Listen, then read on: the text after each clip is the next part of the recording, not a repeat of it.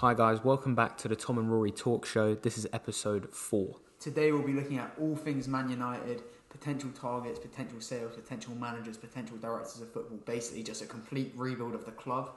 And we're taking them back to the top, aren't we, Rory? Well, that's what we're aiming to do. It might be a bit harder than... Easier said than done. Yeah, exactly. It's a topic for great discussion, and it has been discussed massively over the past ever since Ollie got the job, really, I guess, because that was even ever since Sir Alex left. Yeah, but I think since Ollie's got the job, it's kind of escalated even further because it's now like he's come in to kind of orchestrate the rebuild in a sense. Yeah, and a lot of people are unsure as to whether he has the credentials to do it. Like, for a guy who's managed Mulder in Cardiff, really, and Cardiff was not a good job, he's taken them down, basically. Yeah. And there's a lot of guys who could have won the league in Norway. So whilst he's got that connection with the fans as an ex-player, has he really got the credentials to be the manager of Man United, to take them back to the very top? So we'll be looking at the managerial situation, whether we stick with Ollie or whether we'll be looking at other targets who are potentially more qualified. Yeah. So, I mean, in terms of managers for me, I've said we've kind of discussed this a bit before we've started, obviously, as we do every week. Yeah. But in terms of managers for me, I'm kind of part of the Ollie in camp at the moment. Yeah. But if they don't get Champions League, and obviously, look, a lot of this could change. But if they don't get Champions League, for me, Ollie has to go. But if they do get Champions League, no matter how they get it, I don't care if they come 5th and they get Champions League because City don't have it. I don't care if the coronavirus shuts down football and they just give them a place in the Champions League, and because no one from Italy can be in the Champions League or whatever. Crazy. I don't care how they get there. If they get Champions League, for me, if they win the Europa League as well, which we've forgotten about really, I don't care how they get there. If they get Champions League, Ollie keeps the job. If not, my 3 targets, and I'm not going to go in depth with them because Tom does have managerial targets. Yeah. My 3 targets, my main target would be Mauricio Pochettino. Agreed. My second target would probably be Erik ten Hag. Yeah. And then my third target at the moment would probably be Marcelo Gallardo, just because I don't see Nagelsmann leaving Leipzig, and I kind of want to look at realistic targets. Yeah, so obviously it would seem harsh for Ollie to get the sack from Man United if they did get Champions League, because that would have probably been his objective at the start of the season, to take them to a Champions League spot. However, if you look under the surface of it, obviously, if they get the Champions League, people think, what's the trouble? If he's taking them back from Europa League to Champions League, he's doing a good job. However, David Moyes was sacked after 34 games as Man Mark United Goldbridge manager. loves tweeting that. I'm telling you. David Moyes was sacked as Man United manager after 34 games. I think on 57 points. I could be wrong. And then they finished with 64 points. And they finished with 64 points. I think Ollie needs to win 7 of his last 9 games to amass the same points tally. For me personally, I don't see that happening. So if we're looking at the underlying problems, they're on course for a worse points tally than David Moyes. Yeah. And we're looking at, for me, a far worse Premier League. So, definitely less competitive. And when you watch Man United, I don't get the feeling that there's a system in place, that they're doing something special, if you know what I mean. It's not like you're building up a team which you think a few additions and they've got the right system. I don't think Ollie's really got a system in place. It's hard to see what they're doing on the training ground, on the pitch for me. Yeah. So I think for me, managerial targets, I think Pochettino has to be number 1. Because he's available as well. He's available. He would definitely go. It's one of the biggest clubs in the world.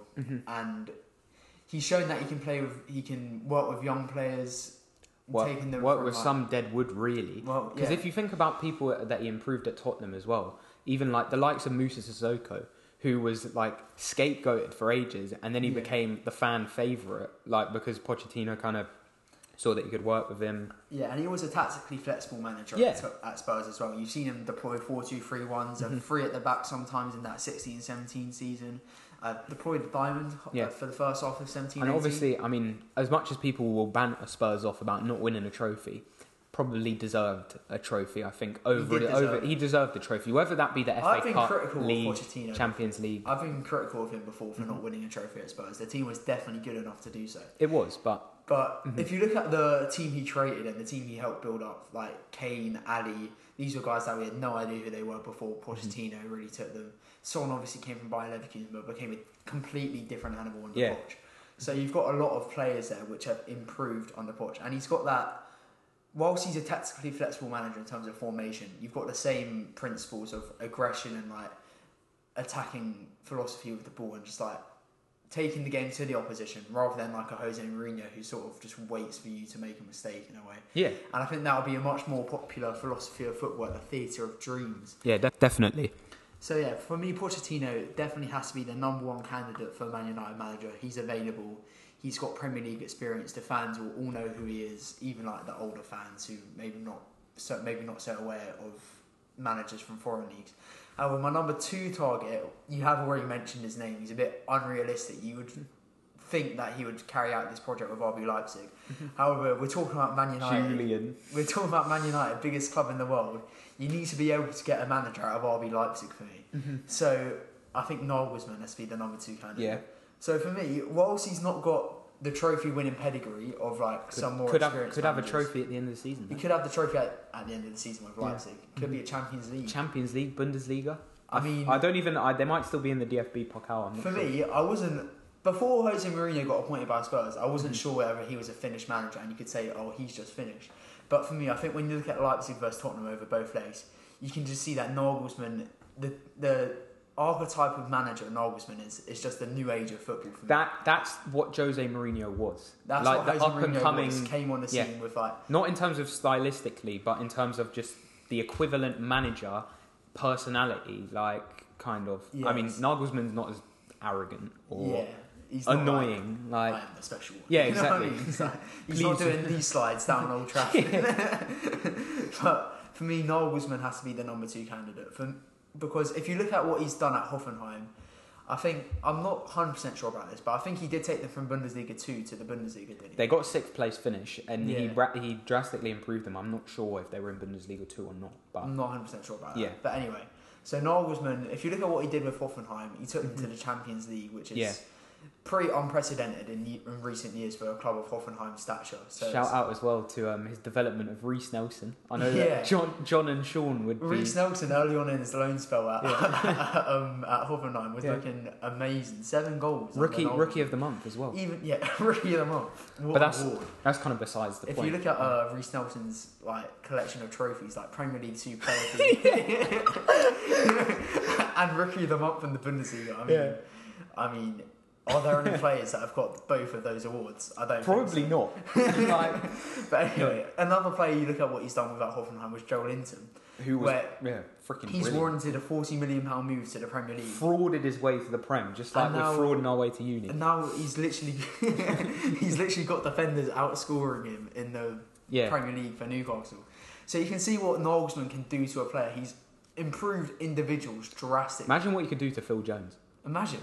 And Phil Jones might eventually be England captain if Phil Future England captain, Adam McCullough. And Robbie's like, God help England then.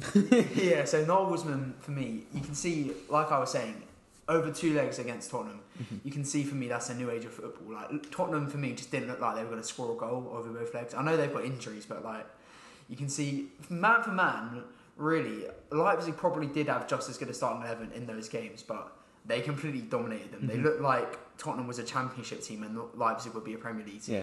Like they taught them a lesson in football, just kept the ball, were aggressive in possession. I saw a stat where it was like, in yesterday's game, it was 32 tackles to Tottenham's 9 and 54% possession for Leipzig. So I mean, like, Tottenham, they just kind of got played off the park, didn't they? They weren't really worthy. And, you know, we did say that could happen, but we were a bit reluctant to predict the Leipzig win. So just going on record, like, we knew about RB Leipzig before the streets knew about RB Leipzig. Yeah, we knew that they were a good side. For me, it's just that Tottenham I always say they're going to get knocked out, and they did.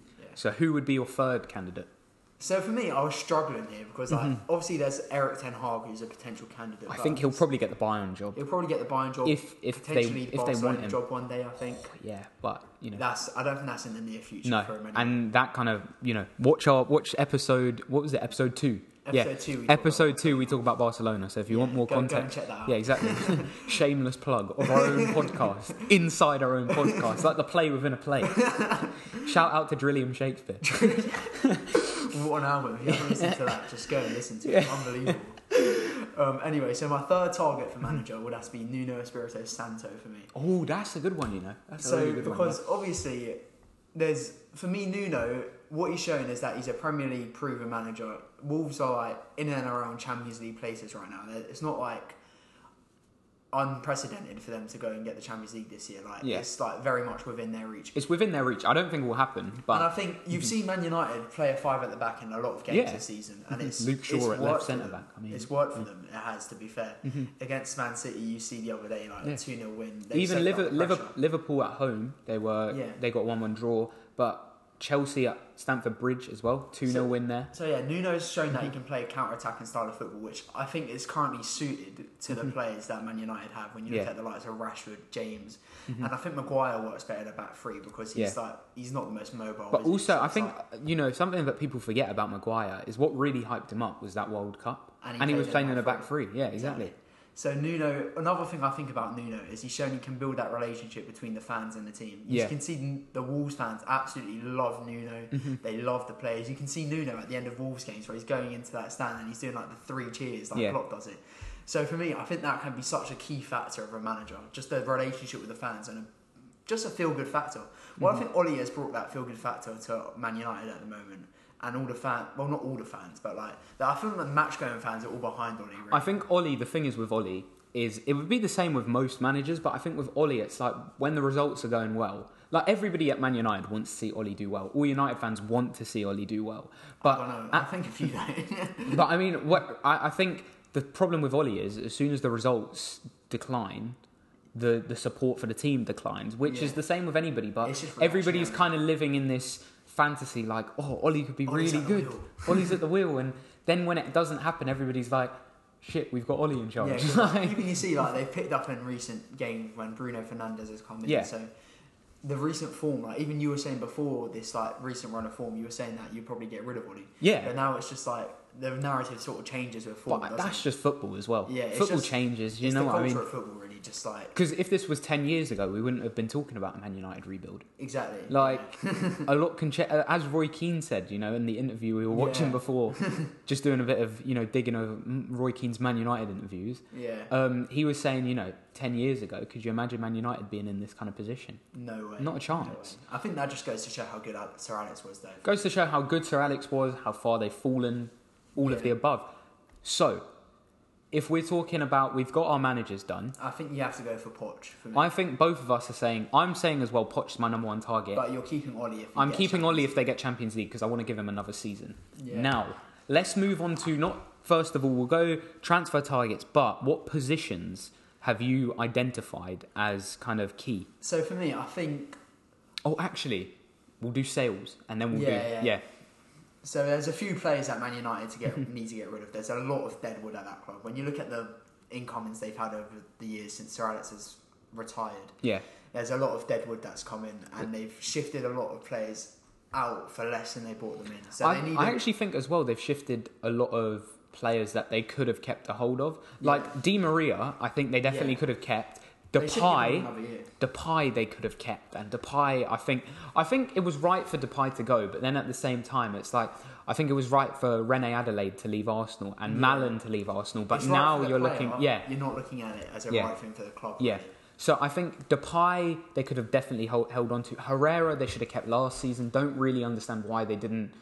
I think Herrera was demanding big wages there, wasn't he? I still would have given it to him. That's just a product of the club's mismanagement of just like giving out wages. Like the Sanchez contract was ridiculous, disgraceful, absolutely and disgraceful. Just inflated what everyone wants. Yeah, but even there's a lot of players that came in as well that could have done better, like Daley Blind. I think Daley Blind's a good player. Yeah, I think Daley Blind. No, but what I mean is like when he was at United, he wasn't great. And I think you look at their recruitment and everything, there's a lot of players that actually, maybe the recruitment wasn't that bad. It was just kind of the personnel, everything. Maybe the manager. But then also there have been some absolute clangers, like Matteo Darmian. Did he win his place out of a cereal box? How did he get to sign for Manchester United? I think that's just a big name sign. That was a clanger as well. They just didn't think about it, did he they? He was training with the 23s for half the time he was at United. They just didn't think about the fact that he's aging. They just saw... Yeah. I remember I saw a tweet the other day just like comparing so there was like a tweet of a Man United fan saying, oh look, we're signing Schweinsteiger and they're signing Milner. But you see which one's yeah, exactly. You know what I mean? So we have gone we've started with a £200 million budget. Yes. And then we've said 25% of transfer revenue, because we don't know Man United's budget. Yeah. We've said 200 million is maybe a bit generous, but to compensate, we've gone a quarter of all of the sales generated. This is like not career mode. It's not like you just get 100% of the sale that you get from a player. And we want to keep it realistic. So. And also, it's not career mode in the sense that you can get whoever you want. Exactly. Like, we're trying to keep it realistic. We've got... fairly realistic, because we've not gone, Messi, you know, just splash the whole budget at him. He said something about Eric Abidal. Let's pay 10 million. Do you know what I mean? Like, we've got... So, if we're looking at sales. Sales, I think we've both got the exact same sales, but we've got Rojo, 10 million, Jones, 10 million, Smalling to Roma for 15 million, just because you could keep Smalling, but I actually don't think you need to, and I think if you can get 15 million for a 31-year-old centre-back who wasn't great at Man United, but is in line for a testimonial, which is hilarious. I said Phil Jones is in line for Phil Jones can get a testimonial as well. That is mental. So then we've said Matic. I said Matic 15 mil. That might be a bit generous, but I feel like someone in Italy would pay that. Or also just Premier League premium as well, isn't it? Jose Mourinho. Get Matic in for 15 mil. That just summarise his career. Yeah. I said Sanchez 15 mil as well. Yeah. And then we've said Lingard and Pereira 20 mil each. Yeah. And then we've gone De Gea 50 mil and Pogba 100 mil. And we will talk about Pogba later, but we don't want to get into this big Pogba debate now. Yeah. So we'll talk about Pogba later. So what I calculated was that gives us about 265 million to spend. Yeah? Yeah. So, if we're going transfers in. Shall we just go at positions that we're looking at first? Yeah. So, for me, I would love to try and get a centre-back partner for Maguire, because I don't think any of the current ones are properly good enough. Yeah. But I don't think, for the targets that I'm going for in other positions, it's I don't more think we've got enough money for a centre-back. It's not the most important. And I think there is enough good options at centre-back for...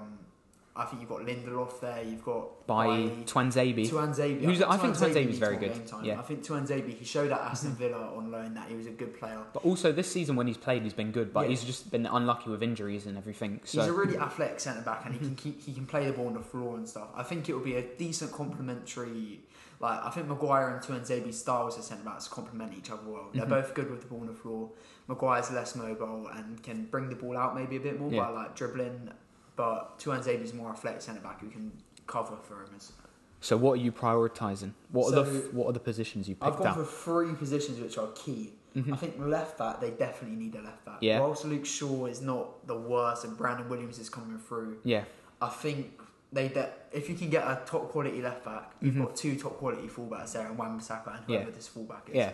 And I think fullbacks, they're such a key aspect of modern football. And if you bring in a manager like Poch, you can see what he did with Danny Rose and Kyle Walker at Tottenham. So you can see it can be kind of integral to a Poch system. So I think a left back is key. I think especially if Pogba's leaving, we're going to need a CDM, a proper DM though, not someone who can be a part of a balanced midfield of Bruno, Fred, and then a more defensive-minded, more disciplined player that can, bring Man United from like defence to attack, things such as this. And then the last position I think we desperately need is a right winger, because you don't want Mason Greenwood or Daniel James out there, because neither of them are natural right wingers. But also Mason Greenwood, it's only recently turned 17.4 anyway, so he's not exactly. So what I went for my sort of targets, I said my priority is a top class DM. Yeah. It was originally a cam because I did this script before Bruno Fernandes, but obviously Bruno's here. We don't need a cam. Bruno's incredible as well. Can I just say that? Yeah. I thought he was good, but the way he's hit the ground running, I don't think I could have expected that personally. So. I mean, I told you so, but you did tell me so. To be fair, I knew he was a good player. I just didn't think he'd hit the ground running. So I've gone for a top class DM, a left back to compete with Brandon Williams and Luke Shaw, 2 right wingers. But one is firmly a backup right winger, and another centre mid. So a DM, a centre mid, a left back, and 2 right wingers. Yeah.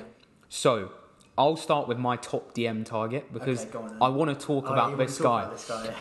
Florentino Luis from Benfica. Remember the name. The next Wilfred Ndidi. Potentially, he's the original Wilfred Ndidi. He is literally Ndidi. In the Liga NOS, 8.5 tackles and interceptions per 90.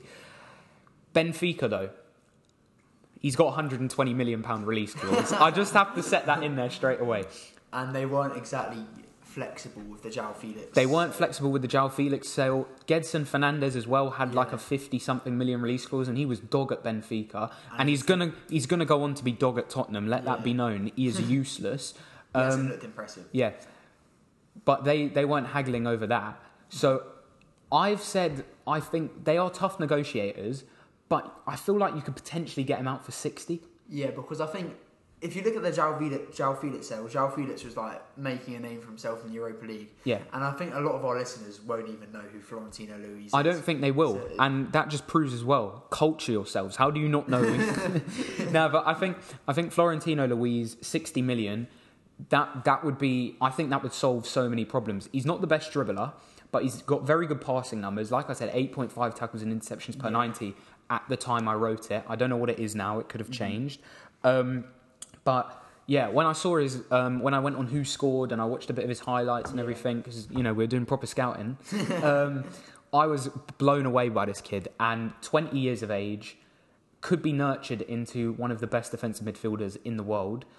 So I think 60 million, that's what I'm paying. And if I can't secure one of my other targets, which we will talk about, then I'm paying the 120 if I have to. Oof. If I have to. Then I'll go with my backup DM target, and then you can do your targets. Yeah. My backup DM target is Calvin Phillips from Leeds for about 30 million. I think we don't have to talk too much about Calvin Phillips because contradicting, or in contrast, to Florentino Luis, I feel like a lot of our listeners will know who Calvin Phillips is because he's got a lot of good press because he's English, because he's coming up from the Championship. Bielsa has played under that kind of, he's played under Bielsa, he's played in a fluid system, could really work really well under Poch or Gallardo if they were to come in. Feel like he'd do a good job under Oli. Very good, can fill in at centre-back as well, let it be known. Yeah. So I think Calvin Phillips comes in for around £30 million. 24, so he's not the youngest, but at the same time he's got plenty of time. So he could be there for 6-7 years easily. So I think Calvin Phillips for 30 million would be a brilliant signing if you can't get Florentino Luis. Yeah. And then my third target is this guy called William from Wolfsburg. William, Drilliam, Shakespeare. William from Wolfsburg, Brazilian, CDM, very, very good numbers. Again, good tackle and interception numbers, etc. The Bundesliga is a great market to buy from. Yes. I think you could get him for about 25-30 million, but not too much on him just because he's the third target. And I think if you can't get Florentino, you can definitely get Calvin Phillips. Yeah. I think Calvin Phillips was my backup DM. Yeah. Because I think, obviously, he's English, so he'll fill that homegrown quota. Yeah, exactly. So. Everybody loves a homegrown quota player. Yeah, so Calvin Phillips, every time I watch Leeds, I'm impressed. Him, Ben White always impressed me when I watch Leeds. Don't get to watch them all the time, but it's just I want to do. They have loads of good players though as well. But my priority for DM was Wilfred Ndidi. So the actual Wilfred Ndidi, not Florentino. Not the original Wilfred Ndidi, the real one. I think Wilfred Ndidi. I think for me, he's been definitely top 3 DMs in the Premier League this season. Best defensive midfielder in the world at the moment. That's a big shout. I don't know about that. But in my opinion, best defensive midfielder in the world. I think he's definitely in with a shout for what he's done this season. At Leicester, I think he's got the most tackles and interceptions combined in the league. And he's been injured. And you could see as well the difference for Leicester when he was injured. Because I remember having a discussion as well about him, and we were saying, you know what, Chowdhury's a good player, but he's nowhere near as good as Wilfred Ndidi. Ndidi, he's got a little bit like in Wan-Bissaka where he's got the long legs, so he seems to intercept things. He seems to get slide tackles in when the player seems to be away. And you've seen in Leicester's form just completely dipped when Ndidi got injured. He's so integral to that side. For me, he's the most, apart from maybe Vardy, he's their most important I'd say player. Ndidi's much more important than Vardy. He's just completely I'd say even Maddison's more important than Vardy. Yeah. I think they're, but yeah. I'd say Vardy more important than Maddison personally. But if we're going back to Ndidi, just such a good player. And for me, while you could have a midfield, say Pogba did sign a new contract, which rumours were circulating today. Yeah. A midfield of Ndidi, Fred, and Bruno is better than a midfield of Pogba, Fred, and Bruno because the balance. Because the balance, Because you see United fans on Twitter talking, Pogba signs a new deal. We've got Fred, Pogba, and Bruno. Well, it's that's just balanced. It's not balanced. You need a Wilfred Ndidi who's just a well-disciplined defensive presence. Scott McTominay. Scott McTominay is definitely in rotation. I rate McTominay. I rate McTominay, and I don't want people to get that twisted because I really do think McTominay is such. The energy he brings. He's such a valuable member of the squad. Yeah. Like everybody needs a McTominay, and he could be the kind of Henderson type figure. Because I feel like everybody's reluctant to praise McTominay because it is Scott McTominay. But McTominay, very, very good. Scored a great goal on the weekend. I was so buzzing for him. I love when I just love when a player like that comes through the ranks. You can see their passion for the club. Like the way he celebrates that goal. And that everyone's in the corner. I think McTominay's problem, and we'll talk about that later on. Keep going with your DMs. Yeah, I think for me, McTominay isn't disciplined enough to just stay in position and be that defensive-minded midfielder. So Ndidi would be my choice for DM just for that discipline. I think he's got a bit of an underrated passing range too. I've seen him do a few pings on the weekend. Oh, he's just amazing. Yeah, there is no one better than Wilfred. Just like unbelievable. I think we're looking at about, I don't know, I might have been a bit lower here. I've gone for 65 million Wilfred Ndidi. Do you know? I think you're going to have to pay maybe 80. I think it's in that range. It could even be 100. Like I would pay. Do you know? I said this. I'd pay 150. Current market. 150. I'd pay 150 for Ndidi. I think he's that good. That's how good I think he is. I'd pay 100 max. I'd pay 100. If there was 150 to spend, I would pay it for Ndidi. So yeah, like I said, Calvin Phillips would have been my backup DM target. I think he can be a great player at Man United, especially if you brought in a Poch who's better at nurturing players. And you see players in recent years coming from the Championship like Mings, Grealish this year. You've seen Diogo Jota last year. Yeah. James Maddison. Loads of players coming from the Championship and just settling. Saeed Benrahma about to come up. Yeah, Bereze maybe. Yeah. Anyway, so my third DM target was Soumare out of Ligue 1 for Lille. See, I love Soumare, but he's not my DM target. He comes in later on. Yeah, so Soumare, he has played a lot for DM at DM this year for Lille. He's played 15 games there this year. So he's got for me, the reason why he's my third target, he is a better player than Calvin Phillips right now, you would say. Definitely. But he's not got that. I looked at his who scored and they said one of his weaknesses is just discipline, just staying in position. While he's quite silky in the ball, they said he's good at set pieces and things like that on the scout report. Yeah. He's not going to be that disciplined DM that they need. That's going to bring the balance to the midfield of for example, an Ndidi, Fred and Bruno. So I think while Soumare is a very talented player, clearly, and will do a fantastic job wherever he goes for me, I think Ndidi has to be the DM target. So, if we move on from DMs, I'm thinking left-backs next. Yeah. Because we've probably got a different kind of take on the left-back position. For me, you don't need to get a world-class left-back because you've got Brandon Williams. And I'm a massive fan of Brandon Williams. And I'm surprised when I hear people talking about Brandon Williams that they don't rate him as highly as I do. I think Brandon Williams is very, very good. I've even said he could potentially get on the plane to the Euros. So my left back is going to be someone who can come in and be the first choice, but is probably going to get eclipsed by Brandon Williams, in my opinion. So my top left back target is Vendel from Bayer Leverkusen, who I think is a very, very, very good player. 26, so I've said he's the perfect blend of, he's on the younger, still kind of youngish in terms of he's got probably 4 or 5 years at the top level, maybe even 6. But he's really experienced. He's been in the Bundesliga for ages. Consistent performer. He's been in the Bundesliga team of the season a couple of times at least, I think. Potentially available for around 25 million because you're buying out the Bundesliga. Yeah. And he's 26. So, again, he's not too young. So that would be my top left-back target. Not too much more to say on Vendel because I just think he's a very, very solid option. My backup left-back target would be Bernardo from Brighton. Because he had a very, very good debut season in the PL. And he's still young, and he could definitely rotate well enough with Williams, I think, in the left-back position. And I think you could get him for maybe as little as 15 million. Probably. Because he doesn't even start every week for Brighton, which I just fail to understand, because he is so good. He really is so good. Yeah, exactly. Because he's clearly got the talent whenever you watch him. It's just probably disciplinary issues, I would say. And then my third left-back target. So all of my left-backs, to be honest, I don't really mind which one of these we're getting. My third left-back target is Ridciano Haps from Feyenoord. So that's a bit of a tongue twister. This was one that took a lot of digging. But, according to Who Scored, he's been the best left-back in the Eredivisie this season. And I think you can get some good deals out of the Eredivisie. We've seen people like Bergwijn come from the Eredivisie. Like, obviously, Ziyech But hasn't gone to Chelsea, but they got a good deal, like 33 million. But you look at some of the guys in the Eredivisie at the moment, and you've got Daniel Malen, who should go to a bigger club. You've got that guy. You've got Calvin Stengs at AZ. You've also got Van der Beek at Ajax. You've got Boadu at AZ or Boadu. Yeah. You obviously Frenkie went to Barca. Mateus went to Juve. Yeah.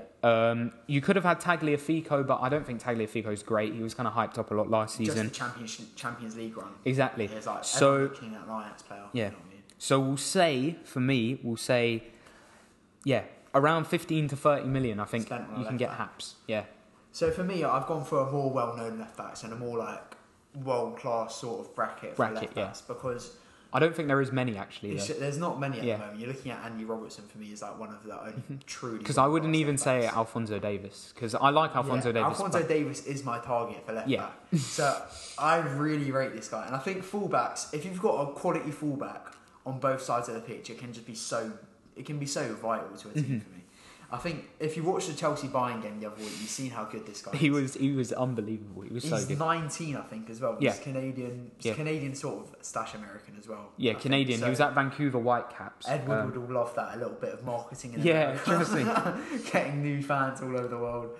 But for me, Alphonso Davies, he's like such a great dribbler, great attacking threat down the thing. Whilst you've got Wan-Bissaka on the other side, who's not as much of an attacking threat, I think you need at least one of your fullbacks to be a more attacking threat. Can you imagine the 100-metre race in training? Yes. Dan James, Alphonso Davies, Marcus Rashford. That's another thing to be said about Alphonso Davies. He is absolutely rapid, unbelievably quick. So he is very young and very talented and considered by many like one of the best left backs in the world, even at the moment, even at the incorrectly. I disagree. I think that every time I watch this guy play, I'm impressed. But he is a left mid by nature, so he's kind of going. I think I was speaking to Nathan Smith about this the other day. We were saying about how difficult the transition is from left mid to left back, and that you can have a lot of very good games, and then shit can hit the fan, and you can kind of you can really tail off. And I think Alphonso Davies is probably going to be a very, very good left back. But I just think there's a risk there. There's a risk. And I have no idea how much money you're going to have to pay for Alphonso Davies. What did you put for your price? I've put 55 million down. See, I think that's probably fair. I would say you might have to pay up to 70, but then again, you don't know, do you? Know, yeah. And Bayern they don't sell really ever. Yeah, they don't. They're not a selling club. I think 55 million you can potentially get him out. Yeah. So I think because whilst he is like 19 years old, whilst you could add value to that, it also means he's relatively unproven. He hasn't had a full exactly. season. That would be my worry with Alphonso Davies. But I think if you get Alphonso Davies, 19-year-old left back, clearly very talented, clearly can be a good one of the world's best left backs in the coming years, and you've got Wan-Bissaka on the other side. If you can lock that down for you can have Alphonso Davies and Wan-Bissaka as your fullbacks for the next 10 years. Yeah, definitely. And if you can have two fullbacks which are the staple of your team for a long period of time, I think that's just such integral to such one of hopefully a dynasty if we're going with this read. Yeah. So Alphonso Davies was my first left back target. My second left back target. It's not really a left back by nature, but can cover at left back and centre back. So if we're looking at someone who can rotate with Brandon Williams, for example, Malang Sarr. So he's played left back and left centre back a bit this season. How much is he available for? About 17.4 million. 17.4. That's it's a good price. You know what I mean? Price, yeah. You might be hard pushed to meet the dedeadline. Yeah, they said about 15 to 20. Who's scored, so I've gone for around the middle. Yeah, 17.4. Yeah. So Malang Sarr. What can we say about him? I looked at his numbers this season. He's got 2 interceptions per game, per night even, and 1 tackle. So he's more. Whilst he is quite athletic, he's more of an intelligent player where he's going to read the game over, just give you a few yards and could probably play left centre back and a back three as well. If you're going to bring Nuno in, you can play. Well, I think he's much more suited to that position than Luke Shaw, for example. I think Malang Sarr can be such a valuable squad player if you bring him for that sort of money. So he can cover at left back, cover at centre back, play in a back three. So you've got an athletic player though who can read the game well, decent range of passing from what I can see on the YouTube videos. Obviously, don't want to get too misled by that. Don't do that thing where you look at YouTube videos and then what you have to do with YouTube videos is either look at someone's numbers first and then look at their YouTube highlights, or do it the other way around. Because I remember. You have to look at both. I remember coming in after I watched Pepe's highlights, and I was like, "This guy is the best player I've ever seen in my life. He's so good. I think I said he was potentially better than Mbappe last season. Yeah, no, and ridiculous, mate. you know, I tweeted about this guy all summer, and it actually came true. Like, do you remember when I tweeted about Pepe? Yeah, no. Yeah. The problem with Pepe is just decision making on right foot. Mm-hmm. It's like, yeah, exactly. It just lets him down massively. So left back target number 2, Malang Sarr. Yeah. Did you have a third target? I just put Chilwell down. Chilwell, yeah. I don't think Chilwell was a good... I don't even think Chilwell's great, to be honest. Yeah, I think Chilwell's fine. I think he's a solid left back. Probably is England's best left back at the moment. But it's just like, for the money you'd have to pay, I don't think he's worth that much. And you can get... I think there's just multiple left backs where you can get at a better price who are probably better than Chilwell as well. So, also another position we didn't mention before is goalkeeper. We're not looking at any goalkeepers apart from Dean Henderson. Yeah. So, Dean Henderson, he's been amazing for Sheffield United. And he has not had as many clangers as David De Gea. Well, his record speaks for itself. When you put his record beside De Gea, and if you want to check that out, literally just Google Dean Henderson versus De Gea. There's loads of pictures about it and everything. It speaks for itself. Yeah, Dean Henderson, better goalkeeper. I think you just put faith in him as Man United's number 1 next season. I think he'll live up to it for me personally. Yeah. And I saw reports the other day that Real Madrid are looking at a £70 million bid for De Gea. Now, why on earth you'd want to pay 70 million for a keeper who's 29, in decline in my opinion. Yeah, he's been making mistakes ever since the World Cup, really. If you can get 50 for De Gea, you take it. Like if they're offering you 70, you go, it's fine. We'll just take 50 and you can have it. Like we'll pay 20 million to get him on the plane. Like that's your plane ticket. Fly first class. Don't want to be too harsh on De Gea because he's been an amazing servant. For and also, I mean, he not single-handedly, but second place in 17-18. You'd attribute that more to De Gea than any other player, he overperformed on expected goals by 12 goals. Ridiculous. Like that's actually crazy. They were supposed to concede 40 and they conceded 28. How is that even a thing? I remember saying DT after his interview and he said De Gea could save the Titanic. Yeah. And I actually don't think that was too far-fetched after that game. But yeah, so goalkeeper, just Dean Henderson. Yeah. Romero can be the number 2. And Lee Grant, who signed a new contract the other day for some strange reason. Because, you know, there were so many clubs after Lee Grant. He signed a contract the other day, so he can be number 3. Or even Nathan Bishop, the guy they signed in January, he can be the number 3. If you've got Dean Henderson and Romero, you've got 2 very satisfactory quality goalkeepers there. And even if one gets injured, I don't think one's too much better than the other. Yeah. I'd lean towards Dean Henderson just because he's been active. But I don't think if you replace Dean Henderson with Romero in Sheffield United at the moment, they'd be too different. So you've got 2 quality goalkeepers there. You can get rid of De Gea. So, did you put down another centre mid? Or you just put CDM? So I think I'll do my centre mids, and then we'll go on to right wingers. Yeah. So my centre mid top target is Boubakary Samare. Now, the context in this is quite funny actually, because I remember calling out Samare on Twitter, and I'll see if I can get the tweet up now, because he was linked with everybody under the sun in he was January. To Madrid. Yeah, and I mean he could have gone to Newcastle. Steve Bruce said I would not want to have seen him at Newcastle because I just know he would have been rubbish. So what I tweeted on the 21st of December 2019, Boubakary Samare linked with Tottenham and United. His underlying numbers suggest he'd struggle in the Premier League as a DM. Poor tackles and interceptions, yet seems a fantastic dribbler. Not worth 35 million plus. Then, about a month later, I think, opinions changed on Samare. 6.5 ball recoveries per 90 and 14.5 final passes attempted per 90 are frightening stats. And that is true. But the reason he is not my DM target is because he's not a defensive midfielder, in my opinion. He's my centre mid target to play number 6. Now, my formation would be a 4-3-3. Yeah. We'd have the holding midfielder, ideally would be Florentino. The left centre mid would be Fred or Boubakary Samare. Yeah. And then my number 8 is going to be my creator, and that's going to be Bruno Fernandes. Yeah. Samare and Fred, I think, are quite similar, except from Samare is a better dribbler and better going forward, and Fred's a better defensively. So maybe when you're playing against the smaller teams that United have struggled to break down vast amount of times this season, you put Samare in.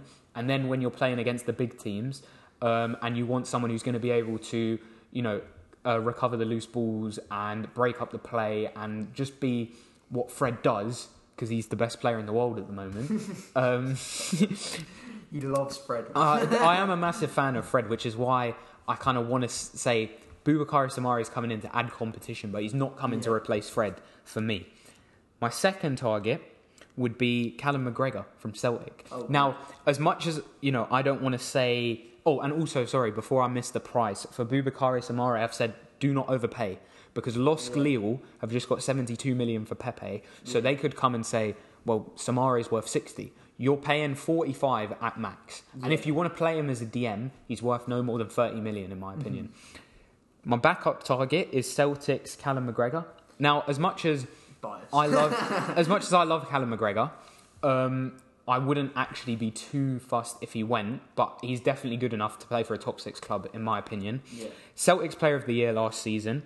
I think he's on 11 goals in all competitions this year. It's his highest scoring from centre midfield. And what McGregor, the reason that's so impressive is because McGregor really controls the play. He's a tempo dictator.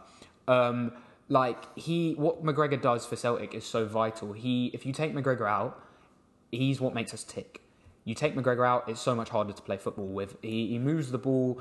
He's a brilliant progressor, fantastic dribbler. Goal threat, 11 this season.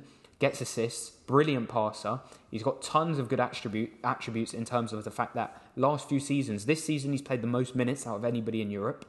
And last season he played 60 games. He's always fit. Jeez. He never misses matches. He's a leader. He's Celtic's vice captain. He's a leader. He can do everything, in my opinion. Good tackler, great energy, runs all day. I've written down here that he's played with Grealish before. They played together at Notts County. But that was obviously when I was thinking we'll get Jacko in. But we don't need Jack anymore. And that would be a stupid signing. Because I've seen Grealish, but I just don't see how he fits into exactly. And then my third target, who I'm not going to... McGregor you could get for around 25, 30 million. Because he's 26.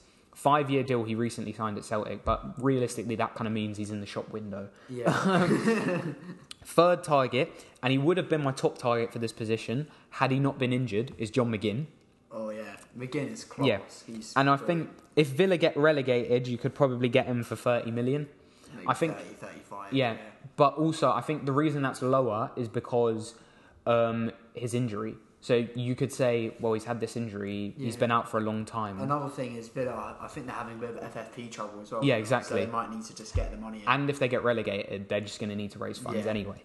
So, the only thing I'd say about the other two is that McGregor and Samare both have experience of playing Europa League and Champions League football. So that's the only thing that makes me kind of edge them over McGinn. I think McGinn's a great player, but I just think maybe Samare is a bit more of an exciting, let's just sign somebody for the excitement factor. Because I think John McGinn is great, but I just think Samare probably adds a bit more in terms of going forward. And he can do it. He can do the defensive stuff. Maybe not as well, but he can still do it. And also, this is just someone to compete with Fred. This isn't somebody who's going to be the centre of our team and the staple piece. And I think John McGinn will have a lot of clubs after him if Villa go down. I think for me, out of those players, I would go for McGinn personally. Yeah. I think McGinn is just brilliant. I love the energy he brings to the team. He's always putting 100% effort in.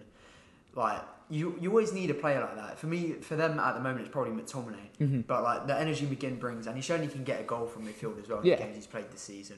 I remember that goal he scored last year in the Championship. This volley he scored. But I think he got 9 goals and 7 assists in the Championship last season. He was much better than Grealish last season. Yeah.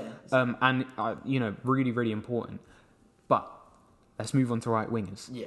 Now, I'm not sure who your top target is, but I could probably have a guess that is the same as mine. I think we've both got the same player in mind. Jadon Sancho. Absolute must. England's best player at the moment, in my opinion. Nah. Wait, actually... Is 19 goals...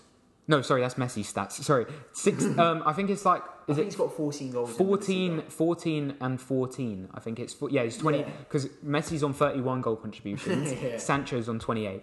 14 and 14. 14 goals, 14 assists, can do it all, can play cam, right wing, left wing. We're getting him in to play right wing. Yeah. Because what I said to you as well, is the reason I think you need 2 right wingers, and I'll talk about my backup targets, but I'll let you talk about your backup targets first. I think you need two right wingers because I see Daniel James as the backup left winger. I don't think So Daniel much James more- that's comfortable out on the He's right. so much more productive off the left. Yeah. Even the old Graham Potter said when he was at Swansea that they wouldn't ever think about playing Daniel on the right. It was all about having Daniel on the left because when you put him on the left, he's so much better than he's on the right. I remember at the start of the season when he first burst onto the scene, he was on fire. He was on the left. He was playing on the left, and they've kind of shifted him out onto the right, where Rashford was hit that full. Yeah.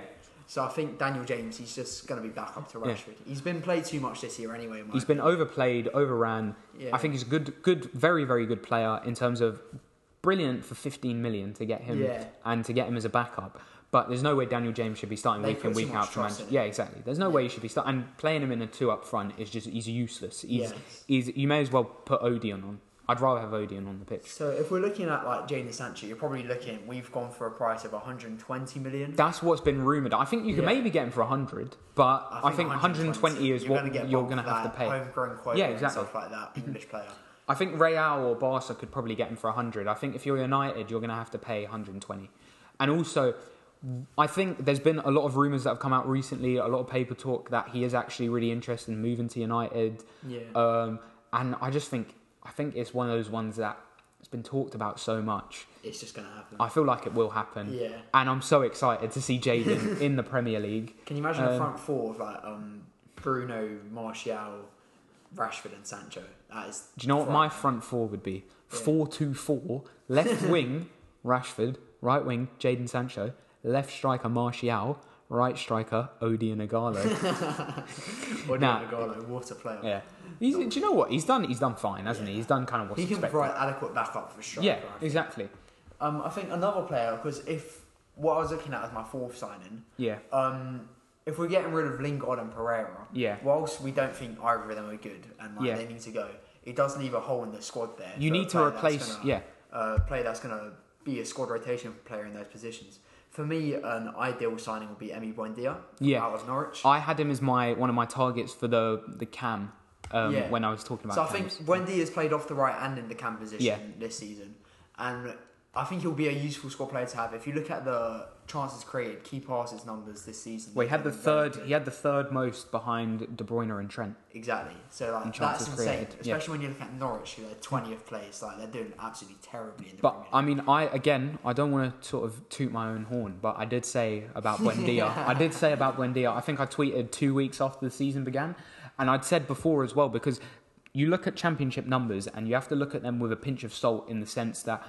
If you look at Championship numbers and you go strikers and they've got 20 goals and you say, oh, they're going to be amazing. Billy Sharp scored 22 in the Championship last season. And don't get me wrong, I love Billy Sharp. If he was playing week in, week out. he would get 40 in the Prem. But what I will say about Championship numbers and Billy Sharp is that, they have to be taken with a pinch of salt because not everybody...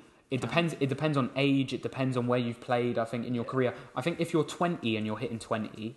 then that's great. But even then, we've seen like with guys like Che Adams. Yeah. Lucas Jukovic hit 22 for Birmingham last year. Gale as well, no one's thinking about signing Dwight Gale, Jukovic for a top club. Yeah. It's more about age.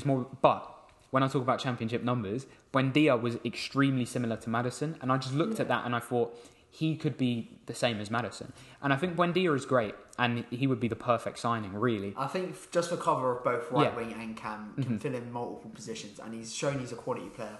If you're looking at Man United struggling to break down the lesser teams in the Premier League, if you're bringing on Buendia like 65th minute around that time period, and he can come on, create a chance, maybe cut the team open, I think he's a much better player than Pereira or Lingard. So I think Sancho and Buendia.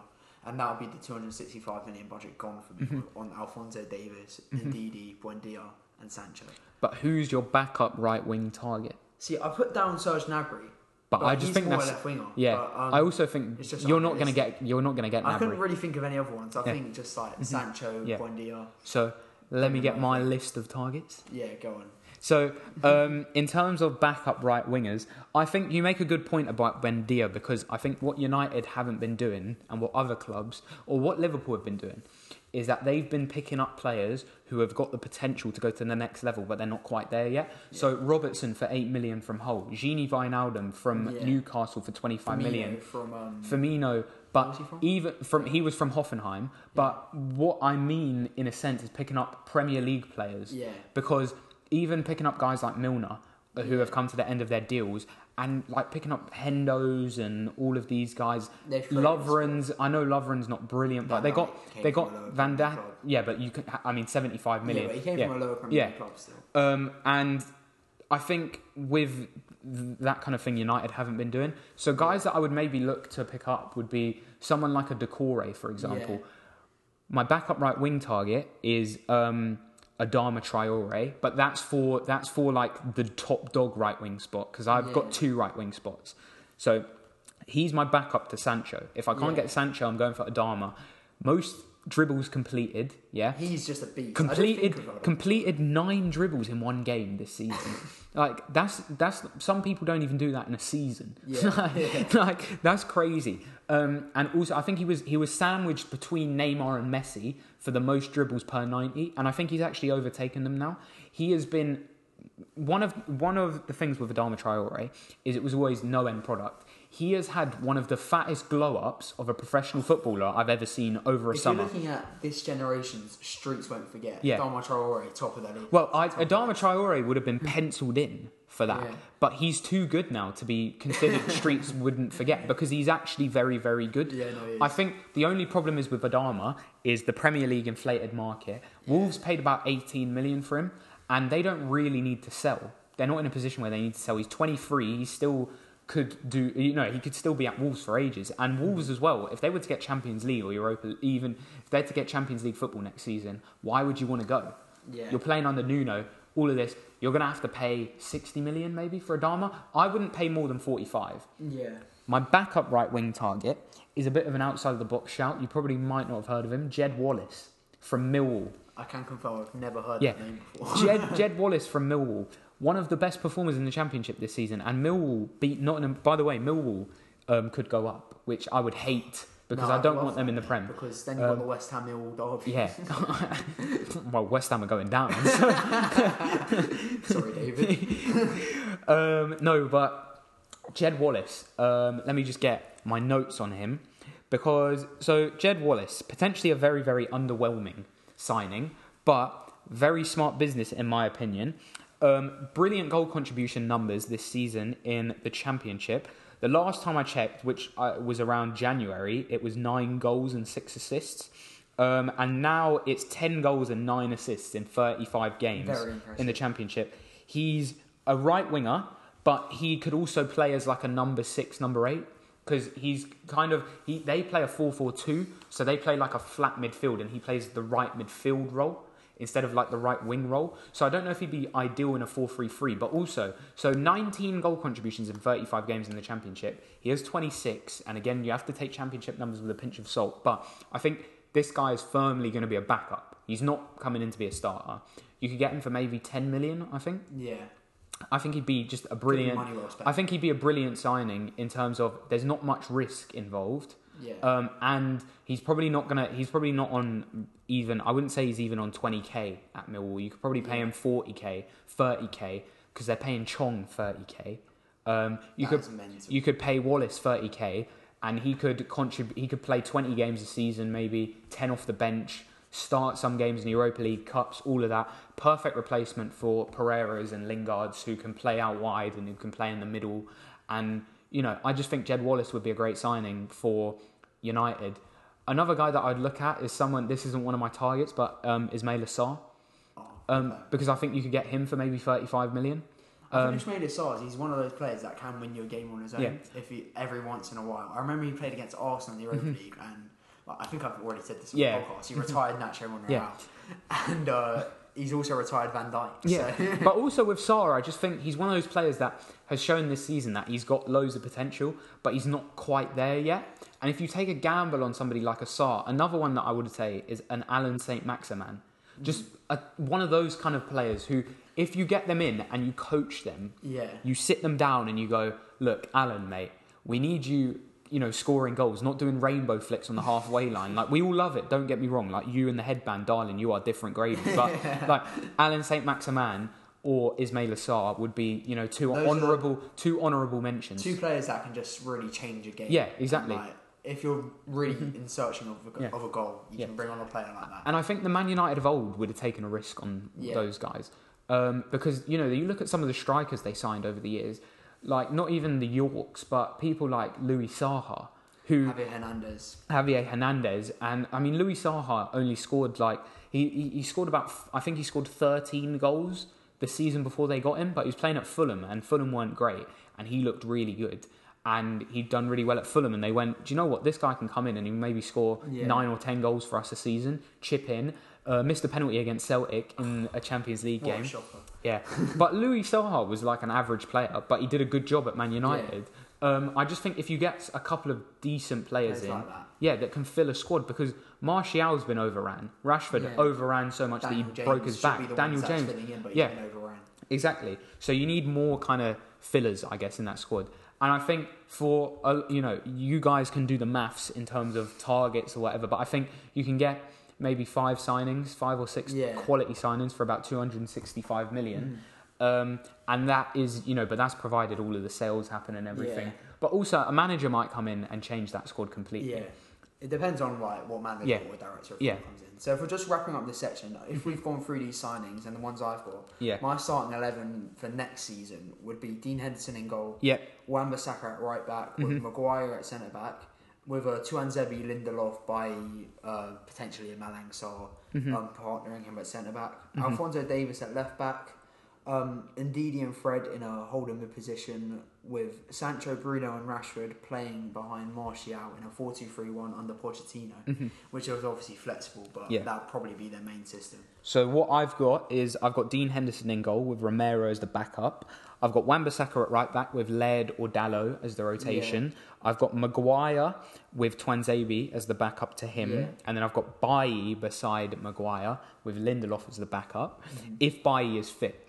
But provided Bailly's fit, I don't think he probably will be, so it'll probably be Lindelof. Then I've got Vendel as my left back, and I've got Williams and Shaw rotating as well. I've got Florentino Luis, and then I've got McTominay and Garner rotating, James Garner. Then I've got Fred and Samare rotating. Then I've got Bruno as my starter, and I've got Angel Gomez as my backup cam. And I think something that we need to go on record and say, they have to tie Angel Gomez down to a new deal. Just needs to give him more minutes. I think they need to stop giving minutes to people like Pereira and Lingard and give those minutes to Angel Gomez. But I think the problem is he doesn't want to sign a new deal. And I think there's all this... But he's never going to sign a new deal if you don't play him. No, but that's the thing. They don't want to play him because he won't sign a new deal. Well, then he's just going to leave, isn't he? Yeah, I hope he doesn't leave because they've signed Chong on a new deal, which I think is fine if you give him minutes. Or if you loan him out next year. I think they should have just left Chong. I think Chong has the potential, but I don't think he's brilliant. Then I've gone right wing Sancho. So I'm playing a 4-3-3. I've gone right wing Sancho with Adama or Jed Wallace as the backup. I've also put Ismaila Sarr in there just as like a name. Rashford on the left with James as the backup. And then I've put Martial up front with the potential, because obviously you splashed out a bit more on like big names. I've kind of tried to balance the squad. And I've said Martial, potentially I'd look at getting another striker. And I said to the other day to you, Osimhen from Lille. Just someone, again, who's chipping in with a good amount of goals, but maybe isn't the finished article. Because I don't actually want someone to replace Martial. I really like Martial. But Greenwood as well, the 17.4-year-old. What a player. Yeah. And so Greenwood could rotate. Or Osimhen and Martial can rotate, and Greenwood could maybe go out on loan or whatever. I don't know. But that is kind of the player segments wrapped up. In terms of just if we want to finish on that, any youth players that you think we should watch out for at United? See, I think Man United's youth academy just isn't that good at the moment. That's one of the things that I would improve. Or that's what they're trying to... They're getting ahead of analytics, which is... And they're also putting a lot of money into their youth academy. I think you've got players like Gomez, Laird, like maybe Jimmy Garner. Yeah. Apart from that, I don't see any really that good players. I don't think you've considered Greenwood like that anymore. I'd say Greenwood and Williams don't really count as upcoming youth because we've seen them now.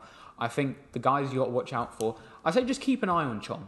Because I think Chong, I think everybody was kind of too quick to go, he's rubbish. I don't think he's terrible, but I think he's probably like an Iwobi level player. If that. Maybe not even that. Then I would say Angel Gomez is the special one. And what I mean in terms of the special one, I don't mean he's going to be a generational talent. What I mean is he's the special one out of that group. I think you've got to watch out for that Hannibal Mejiri guy, the 16-year-old, who came from Monaco for like 10 million in the summer. But apart from that, James Garner could be really good, could also be useless. We don't really know. You're never going to know until you play. Exactly. And there's a couple of others, but they're all, again, kind of no names, like that Arzani guy or whatever, Ramzani or whatever. Yeah, but who really cares? Moving on to the final kind of segment of this podcast, really. The director of football position. Exactly. For me, this is probably the most important thing that they need to get right. See, more I than actually... any player or manager. I would disagree, because I would say I think they're doing an okay job at the moment with a recruitment model. Since Sir Alex Ferguson has left, it's just been a shambles from top to bottom. There's been no long-term vision. They just need a plan. And I think whilst we've done this podcast, like what we would do, they just need someone to come in with a plan. Well, yeah, get somebody who's not us, because we're not qualified.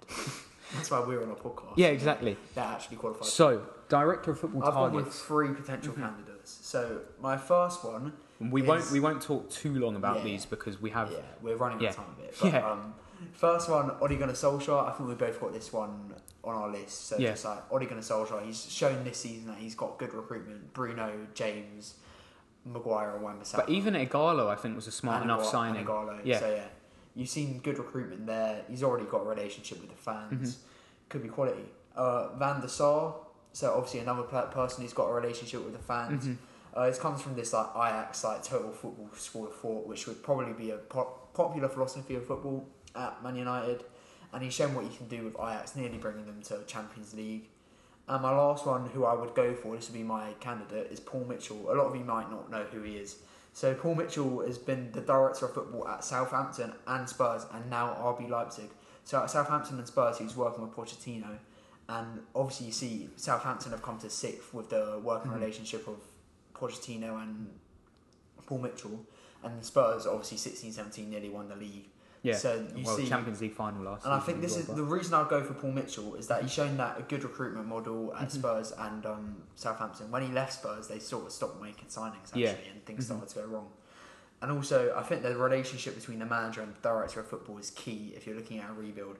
So Paul Mitchell would have to be my number one choice, and bring him in together with Poch, and you could have a potential 5-year manager there, potential 10-year manager there. And I think that's what they need. Yeah. See, Paul Mitchell wasn't on my list. I do like Paul Mitchell, but I don't see why you leave RB Leipzig at the moment. I think in terms of director of football, I don't think it's imperative you get necessarily a director of football. I think you could maybe get a director of sporting operations, and then someone, so you could get like an Edu, like Sanelli combination, where you have someone who's in charge of like recruitment and transfer strategy, and then you have someone who's in charge of getting these players, like finding gems, all of this, like negotiations, different stuff like that. In terms of who I would go for the director of football, I think for me, I think Ollie would do a good job. Yeah. But I don't really want Ollie as my director of football, because at the same time, I think people have said about, the rumours was as well, Rio Ferdinand was close to getting the job. I think Ollie getting director of football would be pretty similar to Rio Ferdinand getting it, because at the end of the day, he has managed the team, but he's got no experience as director of football. There's so many probably ins and outs of being director of football. It's easy for us to say Ollie, and I think a lot of fans would say it. And you look at recruitment; it is a big policy, and even what goes on the pitch and like youth development. Again, that is a director of football's kind of role, because you have to you devise the strategy, and it seems like Ollie's devised the strategy, but he can't put it into place. But I don't think Ollie is really suitable for the director of football. Exactly. My director of football would be Ralf Rangnick. I don't see any reason why you go for anybody else, in my opinion, because Ralf Rangnick, director of sporting operations at Red Bull, so that's not just RB Leipzig, it's Red Bull Salzburg as well, and the New York Red Bulls. And the New York Red Bulls, like in terms of the director of sporting operations, it's not necessarily just football. There's a lot of commercial stuff there as well, because you've got all of the Red Bull like kind of exports, like the bikes and shit like that. I don't really understand it, but the New York Red Bulls are the football team. Obviously, you've got the Red Bull Salzburg and you've got RB Leipzig. Now, the thing that I think about this is recruitment model have been fantastic. The coaching, the employment of coaches has been second to none. Yeah. So Red Bull Salzburg had Marco Rosa, who was brilliant and has gone to Mönchengladbach and has done a great job there and could have potentially got a Bundesliga title had they not fallen off. They're still in the running, they won't get it, but that's by the by. He was an appointment.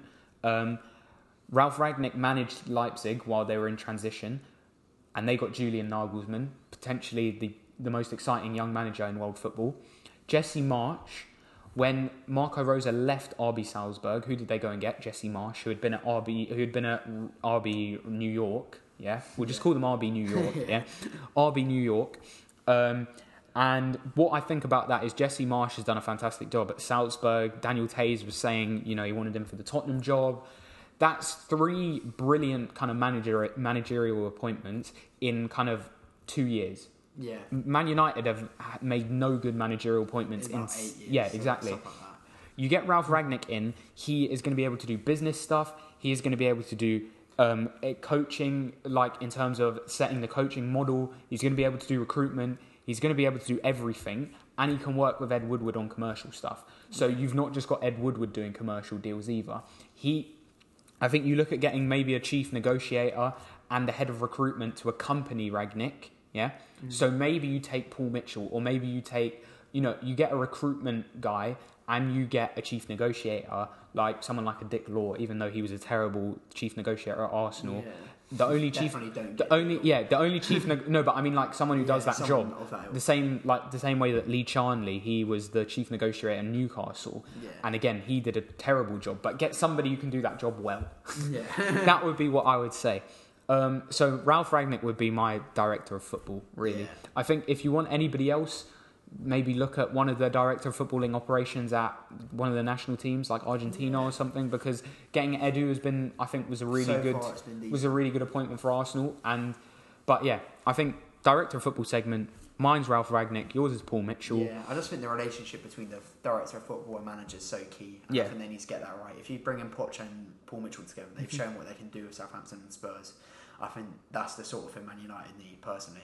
Yeah. But if we're just wrapping this up now, I think we've pretty much covered everything that Man United need to do. Yeah, we have covered everything, and it was a really, really interesting one to do. We've wanted to do a Man United rebuild for a long time. I think they need it first. And, be sure to stay tuned for more rebuilds, because we've got, an Arsenal one in the works. It's been in the works for a long time. So many clubs need rebuilding. Yeah. It's just, We're looking at potentially doing a Sheffield United episode next week. Yeah.